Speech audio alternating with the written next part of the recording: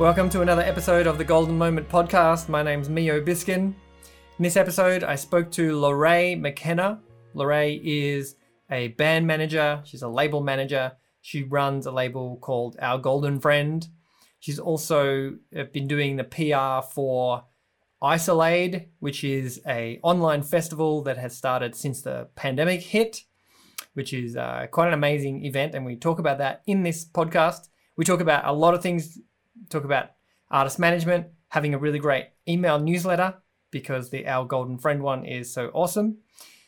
We talked about showcasing music, talked about mental health for artists during this time, and many other topics. So without further ado, here is Lorraine McKenna. So I'm here with Lorraine McKenna. Welcome to this podcast. Awesome to have you. Thank you for having me. Yeah, it's a pleasure. So, well, maybe we could get started by you telling us a little bit about what you do, some of the roles. Yeah, I mean, you wear a couple of hats and what you're involved in, and then we'll go from there. Okay, cool. Well, my name's Lorraine, and I run a little company called Our Golden Friend, which is a record label and an artist management collective based in Melbourne, Australia. And I've been we're actually just about to celebrate our 5th birthday on the 1st of December. Our Golden Friend will be 5 years old, which is really interesting. I actually kind of forgot that was happening this year. And then all of a sudden I was like, wow, we're 5 years old this year. So that's amazing. Exciting. So this can be a little bit of a reflective episode of, you can celebrate all your wins, challenges. We can do a full review. Definitely a 5 year. If someone asked me where I was going to be in 5 years, I don't know if I would have said here, but this is where I am. So that's good. I've ended up somewhere. So that's better than ending up nowhere. And 5 years. Yeah, it seems a long time. And prior to setting up my own business, I have worked in the music industry. Now it's kind of going on close to 15 years or maybe a little bit longer than that. But so it's been 5 years out on my own, but much longer in the music industry, working for a lot of different people and places before that. Yeah. So I'm guessing, you've seen a lot change. It feels like, I don't know if this is true to say, but it feels like the last 15 years have probably seen almost the greatest disruption in the music industry and changes and shifts. I don't know if that's necessarily true. Maybe going back to the mid-90s, just when the internet happened. But I would definitely agree, because when I started working in the music industry, streaming services weren't a thing. So there was no streaming services. It was all about iTunes, and iTunes was only very, very new as well. And it was just about, downloading those MP3s and, it was just kind of that era of eradicating illegal downloads kind of in a way, and like refocusing people on paying for music, which they hadn't done for, which had been such a huge thing through the 90s to the early 2000s of just, illegally downloading music. And then finally iTunes kind of seemed to legitimize it a little bit and allow that. And then, it became a thing of like downloading albums and paying for songs and that type of thing. And then all of a sudden it moved to the streaming world. So I would say in the last 15 or, 17 or so years that I've worked in the music industry, it's definitely seen a lot of changes in that respect. Yeah. And so maybe if we continue along this trend line of talking about that big shift that happened, kind of, I suppose the streaming platforms really, because even before that, people kind of expected to pay for music. Like if you want an item, like I want this thing, I've got to like pay for it. And then streaming turned into obviously a subscription thing where you have zillions of songs. So from either a label side or band manager, artist manager side, what has been the main sort of challenge there? is it to go with the flow of streaming, or is it to figure out revenue streams from that?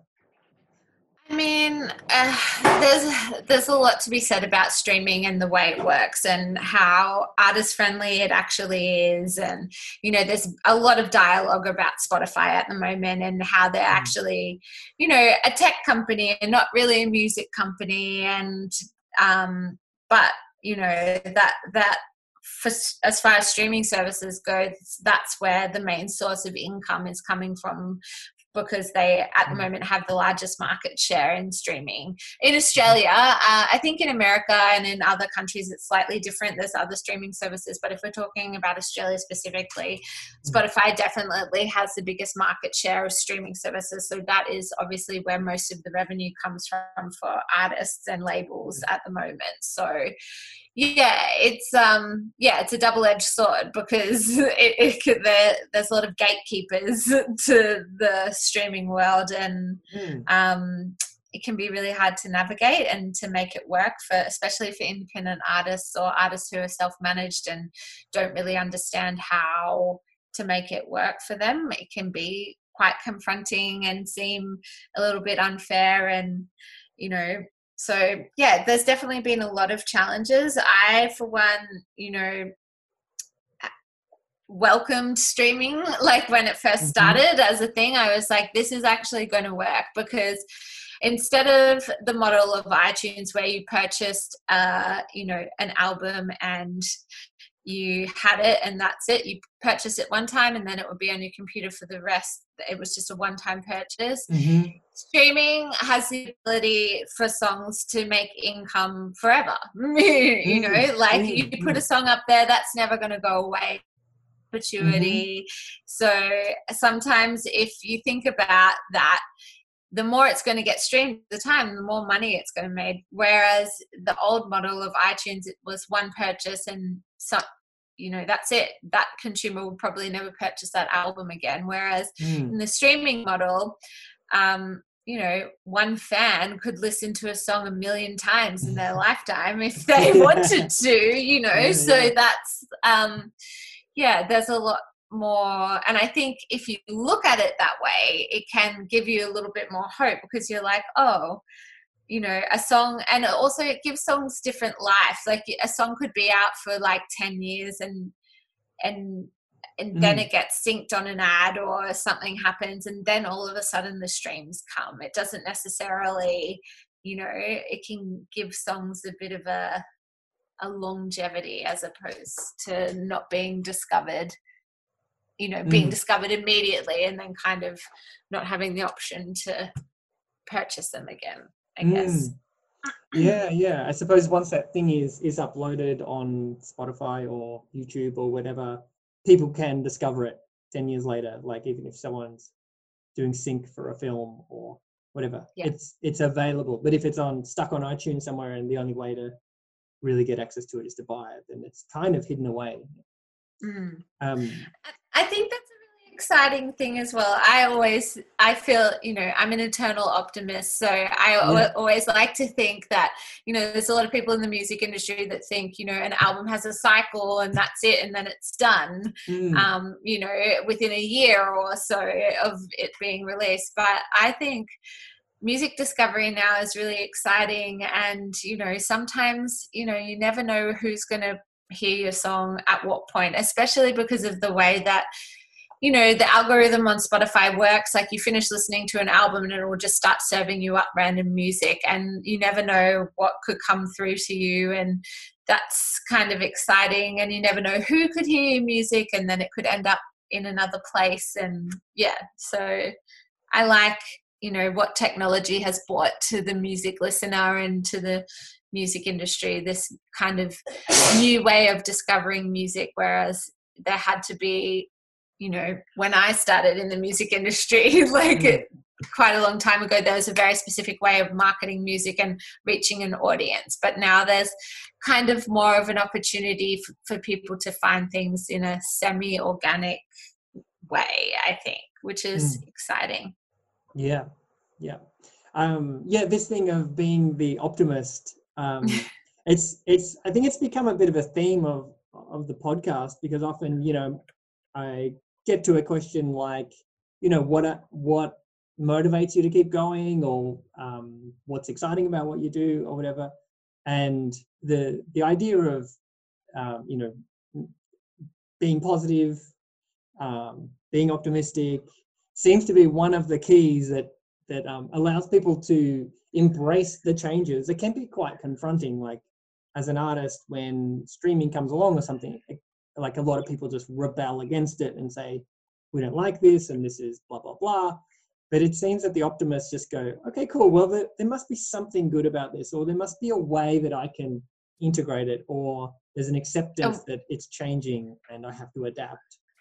I think I think in the music industry, you have to, if you're not adaptable, you won't be successful. Like, you just can't. Like, the changes, like everything changes so quickly, and if you're not at the forefront of those changes and understanding them and understanding the audiences and the music consumers and where they are and how they're listening to music, then you will get left behind. Like, you can't really just think that you can do something the same way for a really long time. And I think that's where, like, bigger major labels and also companies like Apple even, like, have got stuck because they kind of thought they could do something a certain way, but because of all the changes in the technology, they kind of even got left behind. Like, the fact that I just feel like the fact that Apple didn't get onto the streaming thing, they just ignored it in those early stages, and they've lost that battle, and I don't know if they'll ever win back the market share from Spotify.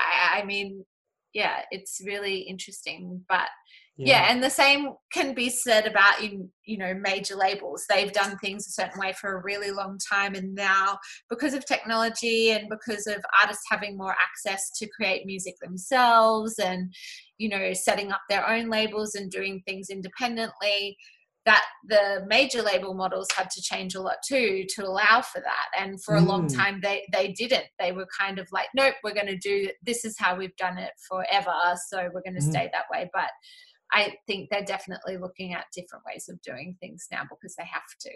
Do you think major labels are looking for artists in a very different way? I think they're doing a lot of different things. Like, it's still within their huge constructs of, but I think they're definitely, I mean, the rise of TikTok has taught a lot of people a lot of things about actual viral content and how crazy, if because I think TikTok is a really good example of, it's pretty much the only social media now that is really, really can be viral, and it's based on an algorithm and nothing else. Like, Spotify and Instagram and everything, it's so closed off what gets fed to you. It's really hard for viral content to get through the way it does on the way TikTok works, basically. So, I think that's really interesting, and that's taught a lot of people a lot, especially the music element of TikTok, which they haven't quite figured out how to monetize, but they're seeing that if someone random does a TikTok video that goes quite viral, the streams will pick up immediately on Spotify and other things. So they see the correlation there at the moment, which is interesting. Yeah. So on the topic of social media, because that's another thing that in the music industry didn't exist 15 years ago. Yeah. It was, well, I suppose in the way of MySpace it did. It did. And there was just a little bit of, Facebook was just very new then. And there was no Instagram, I don't think, 15 years ago. But 10 years ago there was Instagram. But I think those things definitely changed. But because, again, as I said, and all the changes that Facebook have had internally, which has affected the way things have done, because originally Facebook was quite a great tool for bands. And, once everyone kind of abandoned MySpace and moved to Facebook, it was like, for a little while there was a way to create audiences through Facebook without having to pay for anything, but now it's all, they've locked it all down. Like they got everyone addicted and figuring it out and building audiences and doing all this stuff, and then they shut all the gates to it. So very interesting. And when it comes to like the band, I don't know if you call it band management or artist representation, what do you call it? How much do you now talk about social media with those artists versus, well, maybe 15 years ago you already were, but as far as like having it as a central thing that they're working on or developing, or that you develop with them? I think it's really personal to each artist. Like I think social media is, I tend to not get too involved with some of my artists on it, because some of them, I feel like social media works best if it's authentic and organically coming from the artist. Like I don't think audiences can see through manufactured stuff or stuff that is not content that looks to be organically created from an artist. And the things that audiences will connect with is, genuine output, as opposed to something that's really clinical and it looks like it's just going through the marketing motions. So, and also with artists that I work with, some of them, they don't like social media. It's not their personality. It's not what drives them. And I think that's okay. Like, I think, you kind of have to have a presence on there, but you should use it the way that you feel most confident and comfortable using it. I just don't think it should be forced upon people. And I think it's been very, very interesting this year in particular because of COVID and everything that has happened. And there's been this whole push for live streaming and live stuff on all of the different platforms. And again, that's not for every artist. Like there's some artists that they don't want to sing to a camera. They don't want to sing to a camera in their bedroom. It's not the best way that they connect with people. So again, it's like, it was great for a moment, but I spoke to one of my artists yesterday who had to do a live stream, and after she finished it, she said, "That's the last one. I can't do any more this year. Like, that's it." It's just like, I need like a break from that, because it can just feel a bit, she called it shouting into the void. Like, because it's a weird sensation. It's so different to performing to an actual audience and having actual humans interact with you. So there's a lot of different.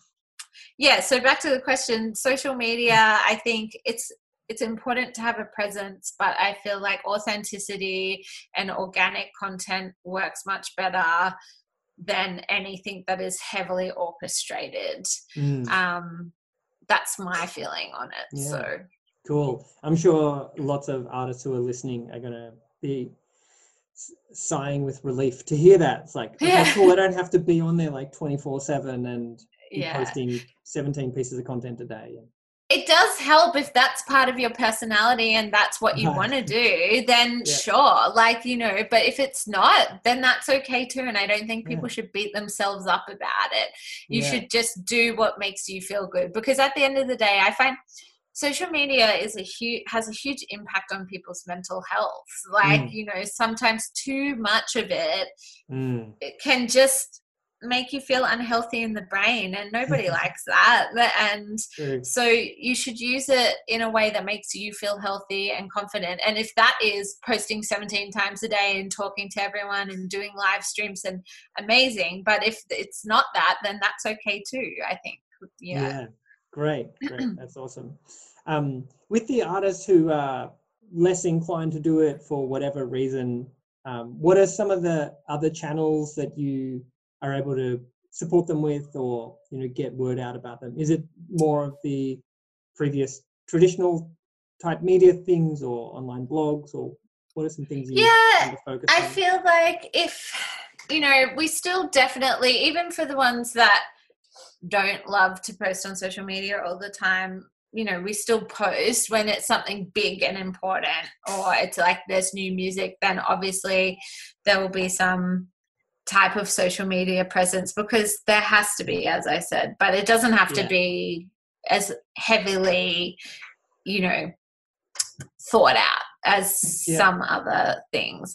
But, just the general, all of the old school stuff still does work, sending out a press release, having strong media contacts, having all, the contacts with all the, I hate this word, but like tastemakery people, like, getting the music to the people who, will like it and listen to it, and then who they have a platform to share it in, other ways. And also radio, I still think radio is really important.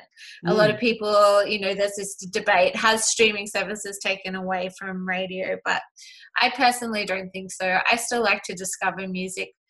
I listen to Triple R a lot, and I tend to discover music that I haven't heard just because some of the presenters on that radio station have really great taste and find music in an organic way. And that's also exciting, an exciting way to kind of find music. And that's always existed, radio. So I'm glad it still has some level of worth. Yeah, it's true. I mean, it's been around a long time now, like as a medium for listening to music or hearing music. And I suppose some of that comes back to maybe your genre or audience and where they're hanging out. But it seems like the bands you love and are interested in are in that zone of, Triple R and things like that. Awesome. And so this year has been crazy. Yes. Noticed. And you've also been involved in Isolade. Is that right? Doing the promotion and stuff? And I've before we get to that, I want to tell you that your emails that you send out are awesome. And I'd like to talk about this briefly. Yes, okay. Because and maybe you'll be very happy that your emails are really landing and they hit the spot. But because people get so much email and they get so much noise at them, and I'll have to leave a link to some of, I don't know, your emails or something so people can go check them out. But they're always interesting. They have color, they have movement, they have real personality, which is lacking very often. So I wanted to ask you about that, how that sort of evolved, or whether that was, deliberate, how you found your sort of voice to do that, whether that came very naturally, whether blah, blah, blah. But well, I mean, I feel like I'm really happy to hear you say that, because I love our newsletter, and it's definitely something that I've thought about a lot, because as you said, there is a lot of noise out there and people get a lot of things in their inbox, and it's like how when we think about doing the newsletter, I always think, what would I like to read? Yes, we want to tell people what our artists are doing, and we want to, we've got new music, here's the shows coming up, but also I want to share things like, what everyone who works with me is liking this week, just random stuff. And I have Macquarie who works for me. She puts together the newsletter. We all contribute to it, but she is the brains behind laying it all out and making it look pretty and having the cool gifs and all of that stuff. So she's really amazing at just contextualizing all of the things that we've been doing. And and I think also this year, as we went through this big change and there was less things happening, less live shows and things, we kind of, through the newsletter, decided to, look at the personalities from all of our bands and share recipes and all different types of things to kind of connect on a different level, to give people a bit more, something else other than, you know, we were all still here. We're all still in lockdown. We're all cooking sourdough bread. So, you know, we kind of like fed off that by including things like that in the newsletter. To have a bit more of a personal connection rather than just, you know, spraying out marketing jargon at the end of the day. But I'm glad that you find them interesting. So definitely, that's good. I can see the work that goes into it. They're like a little personalized party or something. You know, it's like, we're gonna have like a little, something cool's gonna happen here is like the expectation, which I think is a very powerful thing to set up for people when they're flying through their inbox. And also the thing of, like you mentioned, like recipes and things, like I've heard as an artist for years, like, you know, send stuff out to your email list like recipes, and I always thought like, oh man, I'm not doing that, like that's who's going to care about that? But you've been able to like integrate it still again, like with your voice and with the brand and with the aesthetic that makes it feel very natural. So kudos, I think. Thank you. Well, I'm glad you're a fan of the GF newsletter is a fan of mine, so a fan of our label, so I like that. Any artists out there who want to know how to do a newsletter should go and sign up. So I'm going to leave links obviously under this podcast so they can go check that out.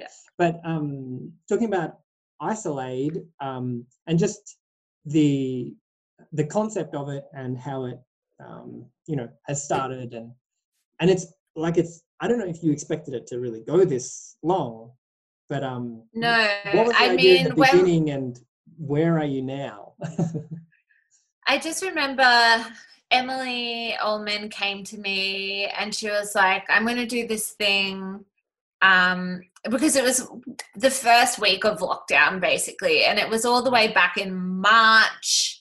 And she was like, you know, and she what it is actually a little bit. So well, Isolade is basically kind of an online festival that was spawned during the first week of lockdown in Melbourne, because I feel like Victoria kind of got locked down first in a way before the rest of the country. And I remember Emily being like, because that was when we were all like rattled. We were all like, what is happening? It happened very quickly. Like, thinking back to that point in the year just seems crazy to me, because I was meant to be traveling to America and going to South by Southwest and all of these things. And then I had bands on tour. I had like 4 of my bands were on tour, and one of them was already in America. 2 of them were on tour in Australia. And then as things, like as it shut down, like we had to bring everyone home from different places. And then I didn't end up traveling. I was meant to leave Australia, I think on around the 12th of March. And I made a call then not to go to America. And it was really funny. Friends of mine who were actually going to move to America, I was flying on the Tuesday, and their flight was on the Friday, and I was speaking to them, and they actually went to America, but then were home 2 weeks later. So, and they were planning to move there for good, and ended up coming back. So it's just, it seems like a crazy time. So when all of that was happening, and then all of a sudden we went from like having all these shows booked for all of our bands and then nothing. And we just were like, oh, and I feel like it was like Emily and Rhiannon from Merpire had been working on another project together, and they came up with this concept of an online festival where they would just have artists play on their Instagram, go live on their Instagram, and then hand over to the next artist. And so when it first started, there was this thing where they used to do split screens with the 2 artists, but they don't really do that anymore because there was so much learning and changing with the whole way things worked right at the start. But that very first week, I mean, Emily rang me up and she's like, I'm going to do this thing. I don't really know what it's going to be, but we're going to try to do 2 days. I think it was Saturday and Sunday. And it went for like 8 hours each day on the first weekend. Wow. Which was, and I think for a while it continued like that, Saturday, Sunday, like just back to back people playing. And artists really wanted that. They had nothing else to do, and we're all like, what's happening? So I think that first week they did an amazing job of just programming really great artists to be involved in it, and it was amazing. It was like that first weekend I watched the 8 hours both days. Like I feel like I had like a sore neck and sore arms and everything from just being like glued to my phone screen or computer screen watching all the amazing live streams. And it was this really organic way for people to feel connected again, and to feel connected to music, because it had been a few weeks since all the shows had stopped. And there was just this organic need to want to connect with artists again, and artists needing to connect with their audiences. And so it just the first weekend was incredible, really. It was just like and then it just snowballed from there. And I don't think even Emily thought that it would still be going now, but it is. And it's really amazing. And she's done incredible work to like reinvent it, and all the different themes and things she's done over this entire year now. I can't take a lot of credit. We just do the PR for it. Like it's been Emily's brainchild, and she's done an incredible job to kind of make it what it is now, which is a brilliant brand, and something that I'm sure will kind of carry on, and something that everyone will remember this year as something that brought the music community together when everyone was really struggling, I think. So it's such a positive idea all the way around. Like everyone really kind of was a winner in that process. Everyone kind of got what they needed. It was overwhelmingly positive. So you mentioned you were going to go overseas. You were going to go to South by Southwest. When I first met you was at a music conference, and I can't remember if you had just recently come back from South by Southwest or you had like earlier that year, but you were managing 3 bands at South by Southwest, or 5 acts? Four bands. Yes. Oh, did you see that panel? Okay. That was a very iconic panel, because I was very scarred from the experience of taking 4 bands overseas all at the same time. So I had a lot of very real things to say about it. You're probably recommending people not do that. I can't remember. I was like, well, I definitely, my experience is not to be mirrored, I don't think. But it definitely was a standout. Like it made me think like, whoa, all right, she's like going for it. She's very passionate about her bands, about her music. Like, she's a person to keep tabs on. Because things happen. Well, it was just a really interesting time. If I look back to that, and it was probably 3 years ago, or 3 or 4 years ago, probably 3 years ago. And each of the artists had got the opportunity, and I didn't expect them all to get in, and all were having success in different parts of their careers, and it seemed like the right time for all of them. And I just thought it wasn't my place to say to anyone that they couldn't go. Like, I had a lot of managers say to me, I would have just taken the best 2 and told the others it wasn't the right time. And I was like, I'm not the type of person that if someone has an amazing opportunity to go and showcase at South by Southwest, who am I to take that away from them, and that's why, but it was definitely challenging, and it's not something I would do again in hindsight. But also I probably wouldn't I don't know that I would be in a situation like that. It was kind of right at the start of when things were really kicking off for my business, and I had a really great roster of artists then that were all kind of at this level of a lot of things happening for them. And yeah, it was a very unique situation. Yeah. Challenging, but I learned a lot from it. And yeah, good and bad, but good. It's mostly good. Yeah, there's sort of two things I wanted to ask about it. One is, firstly, the idea, the value of showcasing. Do you recommend artists do it? At what stage in their career? What's it best for, etc.? And then I'll get to the part two. I do think it's very important. I'm a strong believer in those music conferences, and some of my bands have had brilliant opportunities come out of them.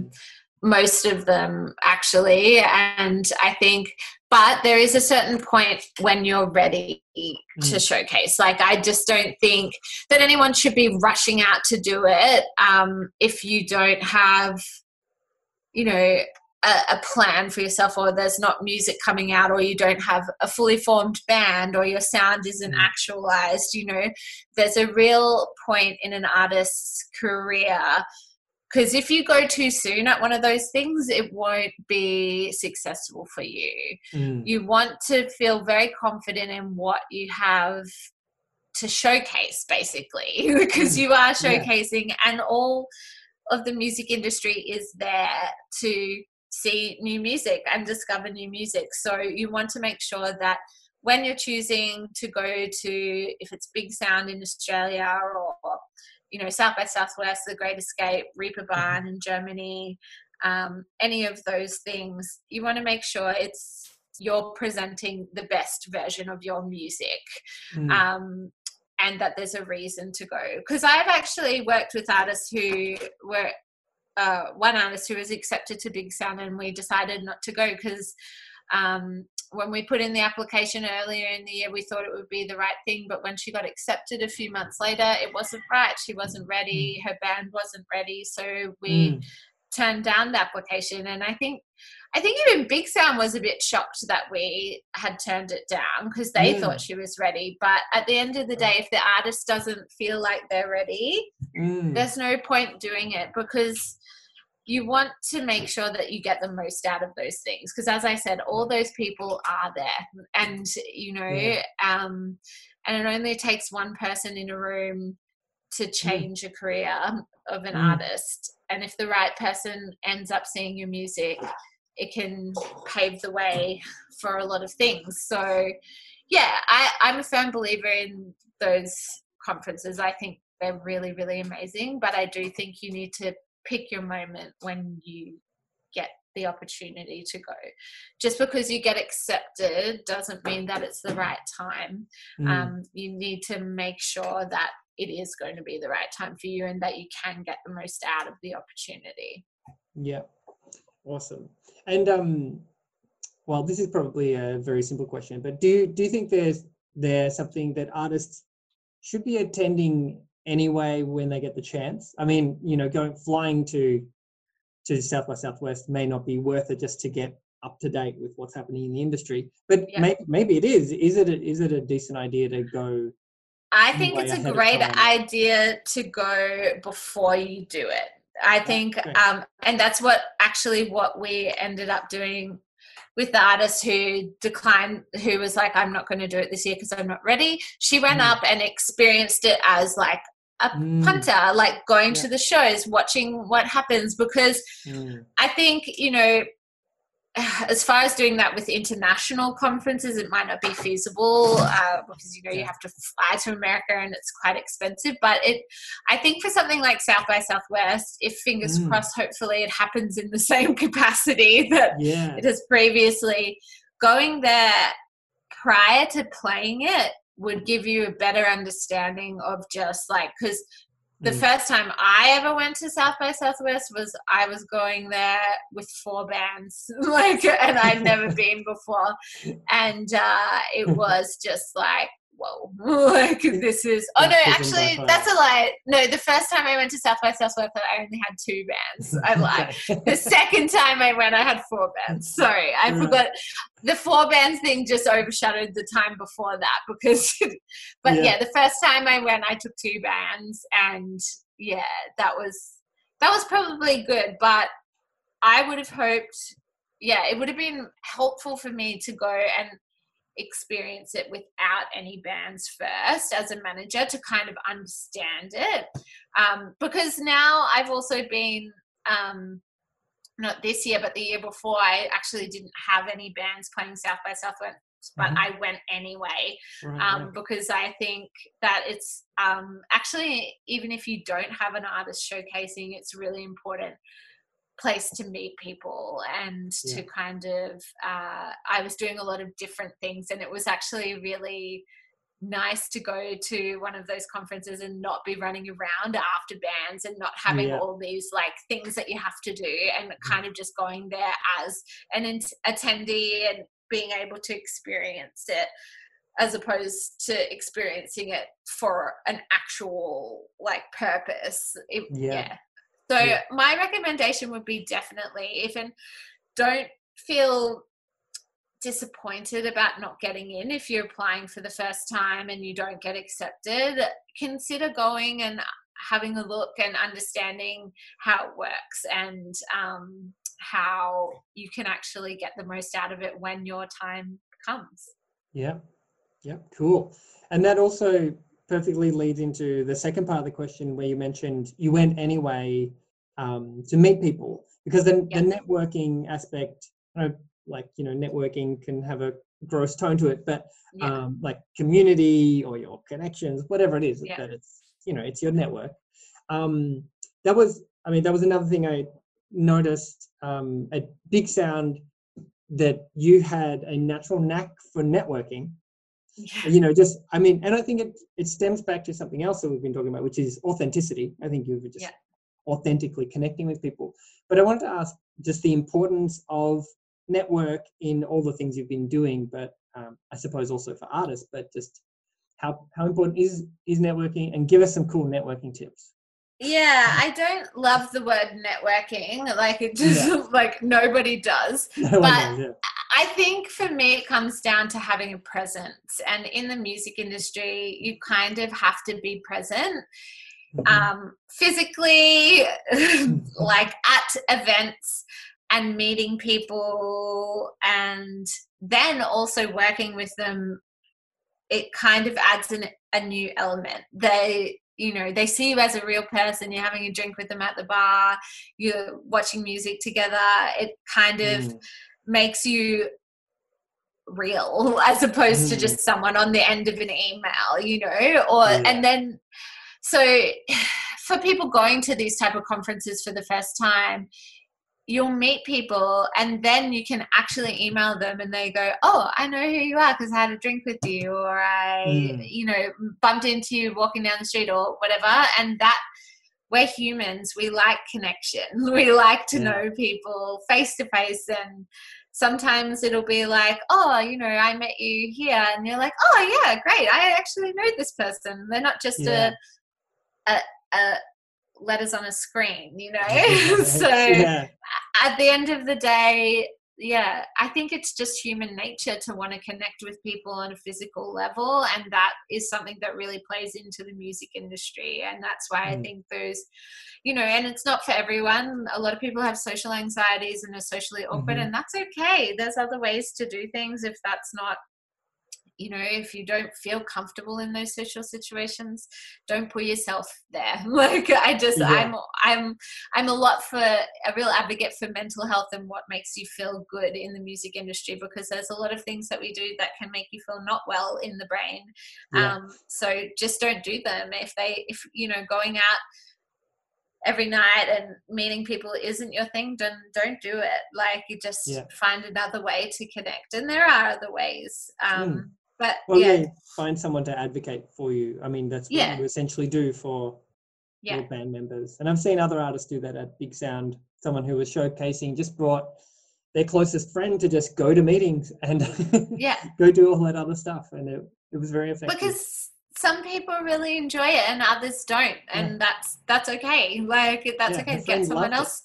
Yeah, and that's it. And it can, whatever works for you, I think is important to remember, especially because the social side of the music industry can feel a bit much sometimes, especially when you're new at it or you don't feel like you know a lot of people.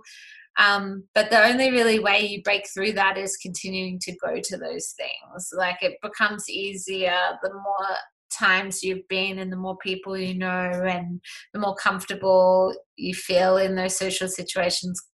But entering into the music industry can be daunting because it just seems like everyone knows each other and there's this whole clique of people, and it's like, how do I navigate that? And there isn't really, I can't really tell you how to do that because it's really personal. Everyone should just do what feels good for them. Never, you don't want to walk away from something and feel like, oh, I felt so uncomfortable and awkward and I didn't like it, That's never a good feeling. So, I find something that's helpful is at those things that I just remember that everyone's there to meet someone. People are so open to meeting. That's why they're there. They kind of want to meet people. So going up to someone, they're kind of welcoming that in a way. They're expecting it. It's not like you're just accosting them on the street and like, hey, I want to talk to you about this thing. The context is already sort of warmed up for meeting, which is helpful to be like, oh, this person probably wants me to go and talk to them. So I'll just go say hi. Definitely. And I think that's important to remember and people from the music industry are there to discover new music. So it's like anyone who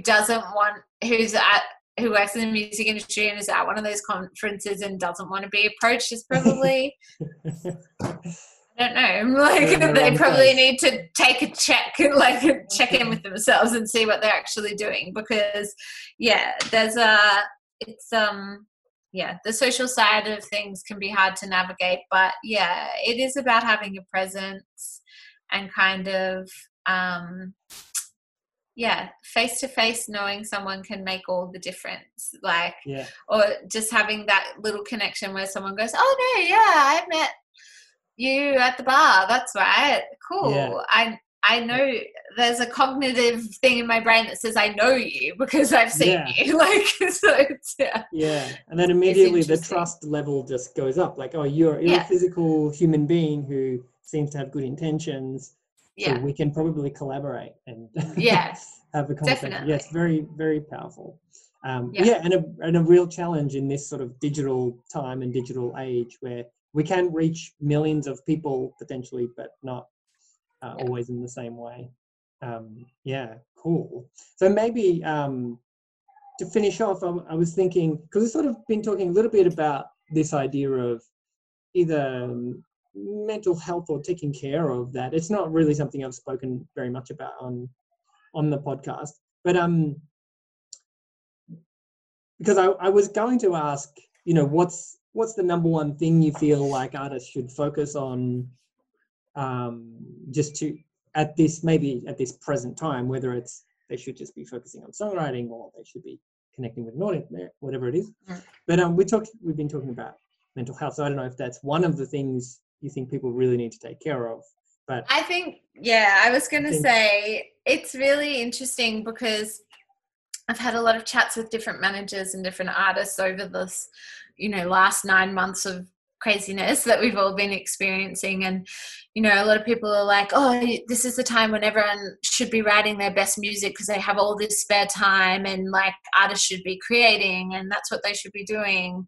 But also we've all gone through a really crazy time. Like people have lost jobs, income, like everything has changed.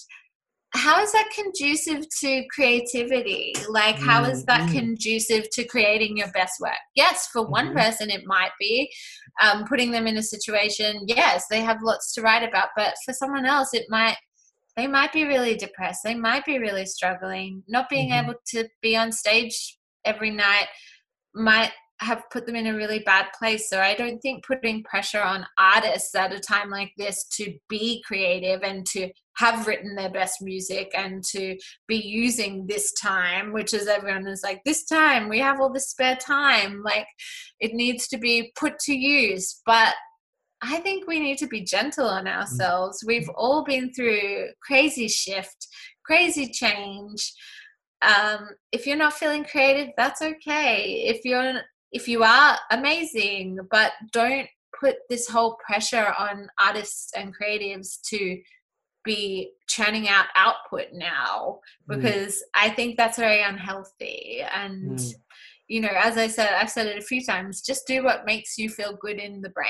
Like I think there's always in the music industry and in all creative industries, there's this pressure to create and to always be creating, but that's not possible all the time. And it's definitely not possible in the middle of a pandemic when, you know, and the pandemic is only one of the crazy things that we've seen happen this year. Like, you know, so it's like there's a lot of different levels. And I think, mental health this year really has to be at the forefront. If you feel creative, great. If you don't, that's okay too. Like I just don't think we should be putting pressure on people in this heightened year that we've been having. Yeah, great. Yeah, it's a great message. And it's very true, the thing of if you are suffering from any anxiety in this period, it totally shuts off the creative part of your brain, like the prefrontal cortex, like it literally closes it down. So trying to force it and then feeling like I'm hopeless because I can't do this right now can add even more stress. And so I think it's really great advice. And it's been a really great conversation and nice to meet you this time in the virtual flesh, but hopefully in the real world again. Thanks. Yes. Thanks so it feels like we'll be out in the real world again soon. It does definitely feel like that. So fingers crossed we can, do the thing that I was talking about, connect in real life, because that feels like a real connection. How our brains work. Yeah, cool. Well, thanks heaps, Lorraine. Yes, thank you. So thanks to Lorraine for that great conversation. We went all over the place. Hopefully you found that really valuable if you're an artist or you're just interested in music and how the industry works. Lorraine has been at it for a long time. She's seen all the twists and turns, so I hope you enjoyed that. There's going to be links beneath this video in the description where you can find out all about our golden friend, Isolade, and many of Lorraine's artists and other things we talked about, so you can check that out. If you want to get a free download of some of my songs, you can head to miobiskin.com/free music. You can get a couple of free tunes to download. If you want to buy a CD, my latest album, Golden Moment, you can head to miobiskin.com/GMCD. You get a personalized CD sent to your home, wherever you are in the world.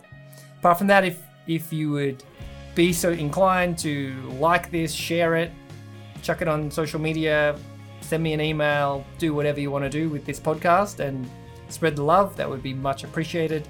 And I look forward to seeing you on the next episode very soon. Bye for now.